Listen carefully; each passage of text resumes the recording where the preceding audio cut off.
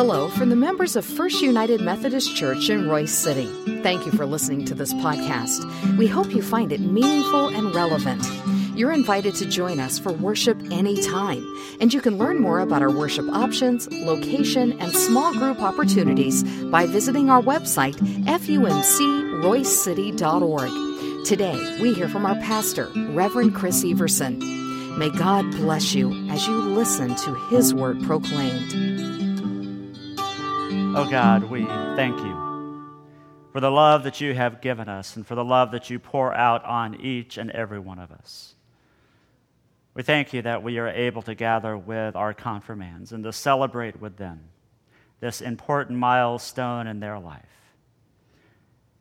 And we thank you that this is never the end of the story, that we are called to continue to be faithful stewards and examples of your love and grace. So God, we ask that you let the words of my mouth and the meditation of our hearts be pleasing in your sight, O Lord, my strength and my Redeemer. Amen. So we are here on Confirmation Sunday. We just confirmed 8 members, and as I said earlier, we'll be confirming Caitlin Westwood here in a couple of weeks since they're out of town. But we've had a lot of fun. At least I've had a lot of fun. Hopefully you all have had fun during the past several weeks that we were together. This is a picture of the confirmands at the Bishop's Rally that was that at Christ UMC in Plano is where that was, where the bishop talked about how one time he didn't want to be a pastor anymore because all pastors he knew were bald. And all the kids looked at me, and it was like, what's up with that? But it was just fun to be able to just have conversations with them. The difficult questions, the hard questions. And it reminded me of how important it is to hear those hard questions and to take time to wrestle through those answers. Even sometimes we may not have the answer right away, which I know that frustrated the kids here or there whenever I said I didn't really have an answer, but this is where I feel like God is leading us at this time, or where God is leading me at this time when it comes to the question that you've asked. The important thing, I think, kids, to remind you and to remind us is that we spend way too much time talking at each other than listening. I think what helps us grow in our faith is taking the opportunity to actually stop and to listen. Because when we listen to each other, we become stronger in our faith and stronger in our understanding of what God is doing in the midst of our community. And speaking of the midst of our community, we give thanks for our mentors, our confirmation mentors. We had a great Stump the Mentor night that the kids were just foaming at the mouth for. They were looking forward to asking some really difficult questions. And talking to some of the mentors, I know that they got really difficult questions. And I especially just want to say thanks to Wanda Pilley. She had to step in for a few weeks to teach while I had to take care of some other business stuff, and she always kept me in line and made sure that I knew exactly where we were going and how to get to the stage. See, it takes a community. It takes a community for all of us to continue to grow in our faith. And there's one word that I want to give to our confirmands, is that this isn't graduation. We're lifting you up, we're praying for you. This isn't the end. This is only the beginning. And I am excited to have these new members to take full and active role in the ministry of our church, because they can teach us, and they can lead us, and they can help us maybe see God in a way that we haven't quite seen God before. So, thinking about all of that, our summer series that we're doing right now is called Proclaim, and this passage, I believe, goes extremely well with confirmation this morning. So I invite you, if you have your Bibles, to turn to 2 Corinthians chapter 4, verses 13 through 5:1, or you can follow along with the words that we have on the screen. Hear the word of the Lord. Paul writes, "We have the same faithful spirit as what is written in Scripture. I had faith, and so I spoke. We also have faith, and so we also speak. We do this because we know that the one who raised the Lord Jesus, who also raised us with Jesus, and he will bring us into his presence along with you. All these things are for your benefit, as grace increases for benefit more and more people. It will cause gratitude to increase, which results in God's glory. So we aren't depressed. But even if our bodies are breaking down on the outside, the person that we are on the inside is being renewed every day. Our temporary minor problems are producing an eternal stockpile of glory for us that is beyond all comparison. We don't focus on things that can be seen, but on things that can't be seen. The things that can be seen don't last, but the things that can't be seen are eternal. We know that if a tent that we live in on earth is torn down, we have a building from God. It's a house that isn't handmade, which is eternal and located in heaven." The word of God for the people of God. Thanks be to God. So when I take a look at this passage, I see that Paul, especially in the first few verses, which is what we're going to be really focusing on this morning, Paul is giving us a way for us to look at how we live out our faith. We don't live out our faith in isolation. If we take a look at the very beginning of the passage, Paul writes, "We have the same faithful spirit as what is written in Scripture. I had faith, and so I spoke." Paul is going back to the Psalms. And he's looking through one of the laments of the Psalms, and while all of these things are going wrong, Paul still says that I have faith, and I will continue to speak through my faith. I think it's amazing that Paul is doing this because if you're familiar with his situation, he is writing this letter while in prison, while all of these things are happening to him, when he doesn't know exactly when or where he will get executed or how his life will progress forward, but he knows that in each and every opportunity, he has the opportunity to proclaim his faith. And I don't know about you, but I am thankful that Paul continued to speak, even when it was not advantageous for him to speak. I am thankful that he continued to speak and continued to write these letters because it gives us a view of how we are to continue to live our lives in faithful stewardship of the life that we have. But Paul goes on and continues. Not only is he speaking, but he says that we also have faith, and so we also speak.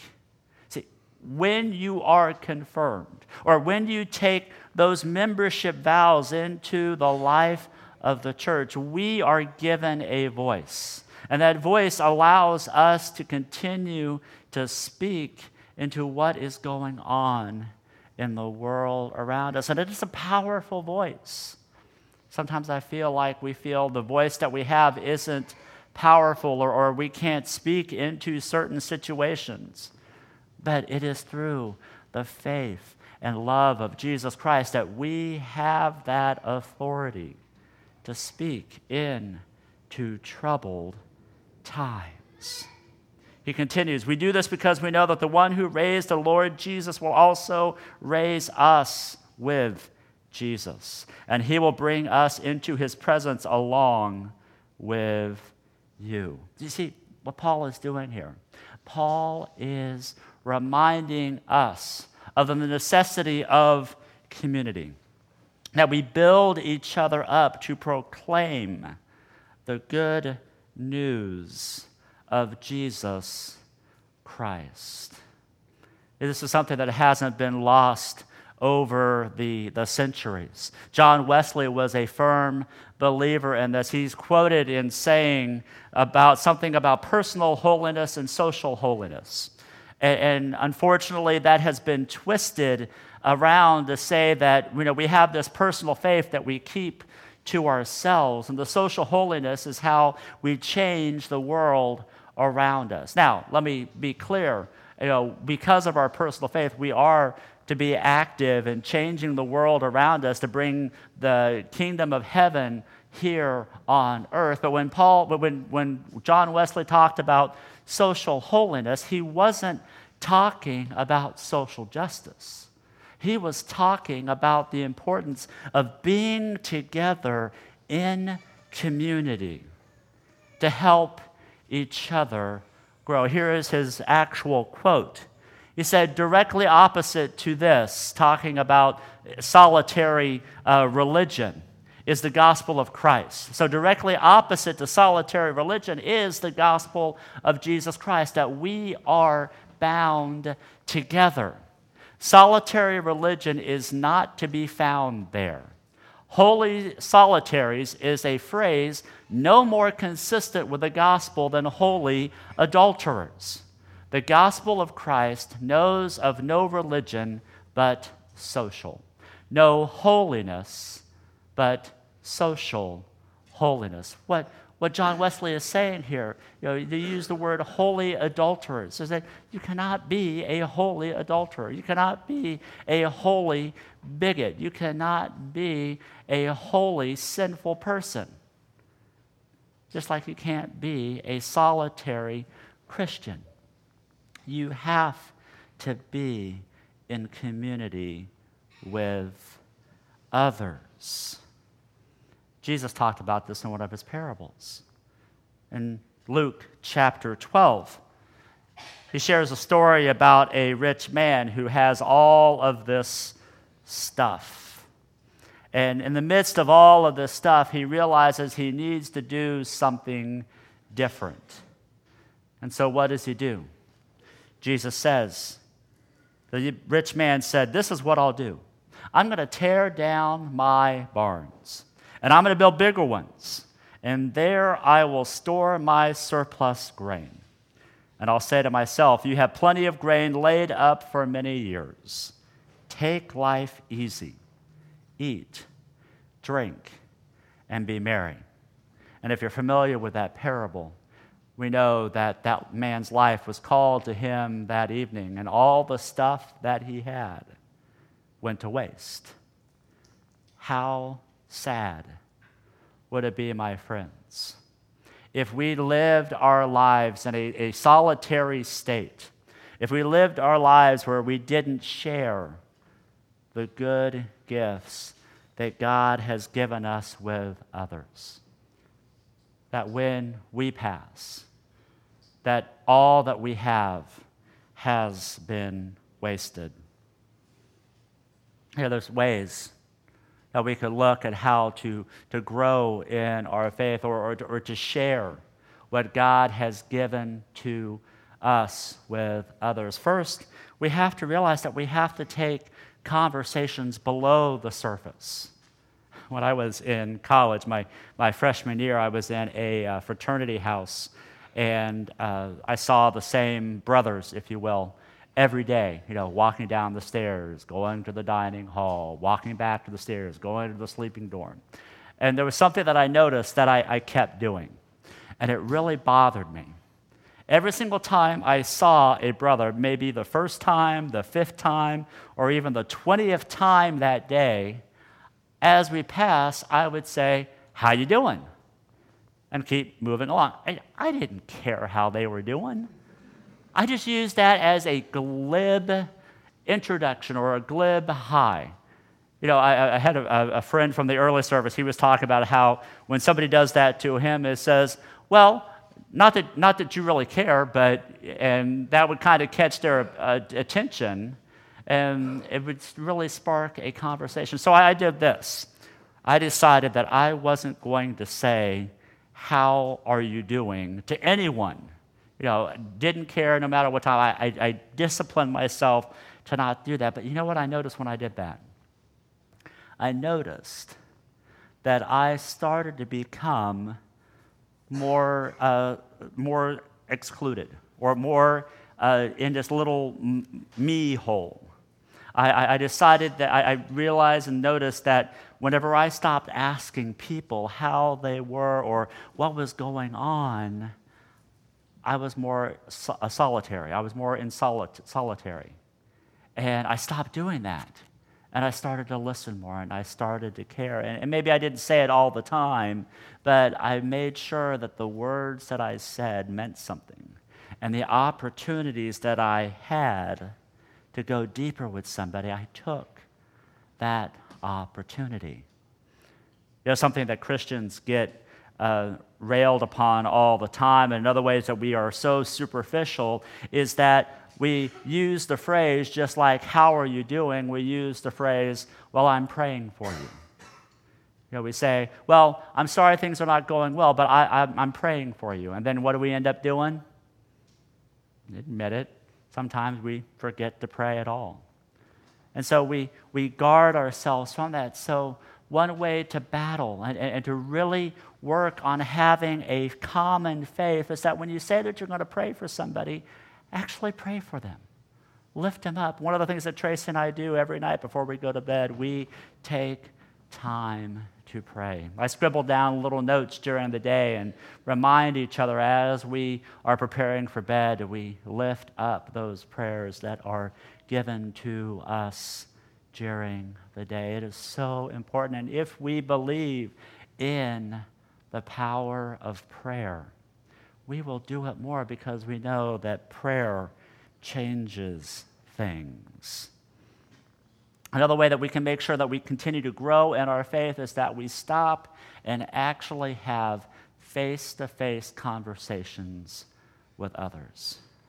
And my friends, this can get a lot more difficult in the world that we live in, especially with gadgets and phones and different things like that. Michael Hyatt is a writer that I like to listen to, some of his podcasts, and he was sharing a story about how he tries to intentionally be there at certain meetings. And one of the things that he would do, he would take his cell phone and he would place it face down on the table, and that showed a sign that he was there for the person that he had a meeting with. And one of the stories he was telling, he said that he sat down across from somebody who did the exact same thing, and that really impressed him. But during this meeting, he noticed that the gentleman kept looking at his watch. And while they were talking, he would look at his watch again. And about the 15th time he did that, Michael Hyatt said, "I'm sorry, I don't mean to bore you. I hope you don't have anything else that you need to do." And he goes, "Oh, no, that's fine. I have all these notifications on my watch." So he was looking at text messages. He was looking at emails. He was looking at all of these other things and not fully present in that moment. I don't know about you. I think I say that more for myself than I do for you, because I know that I can get caught if my computer screen is up or if my cell phone is out where I can see it easily, where I can get sucked into this electronic world and ignore this amazing creature of God, this amazing daughter or son of God in front of me, to hear their wisdom and enjoy that opportunity to be in relationship with them. See, my friends, we must remember, and confirmands, this is a note for you too, that we are not in this life alone. We are all here together. Towards the end of the confirmation ceremony, did you hear what the congregation said? they said that they would help support you in faith, help you continue to grow, help you and be with you every step of the way. This week has been a difficult week for a lot of people. Depression is a real thing. And when you have two high visible celebrities that commit suicide, you start to think and you start to wonder. And I felt like I couldn't go through a sermon talking about being community and having faith together and supporting and loving each other without saying that every single person in this room matters. What you are going through in your life right now might be hard, but I know for a fact that there are people in this room that will stop and listen. I know that there are people in this room who will take time to be there for you. So you do not need to make that ultimate commitment to say goodbye to this world, because you will be missed. So take time to reach out to someone, just to talk and to share. And those of you who may not be battling with this, take time to listen. Take time to care. I podcast all of our sermons here, so I just want to make sure that I mention this number. If you are desperate and you need to reach out, there's a suicide prevention hotline, and that phone number is 1-800-273-8255. Take a moment and call that number, or call someone and reach out, because you matter. We do this together as brothers and sisters in Christ, and our church, our community, and our world is a better place because of the relationships that we build together. Let us pray. Oh God, we thank you for the opportunity to build relationships. We thank you for our confirmands and for the work that you have done in and through them. And we are so excited to have them in full relationship with us. And we pray that they look forward to learning from us as we look forward to learning from them. Guide us as your church, as we continue to reach out to our community and our world, to share the love and grace of Jesus Christ in a way that makes a difference, because you have made a difference in and through us. So, Lord, we lift this celebratory day up to you in the name of the one who gives us life and life abundantly, Jesus our Lord. Amen.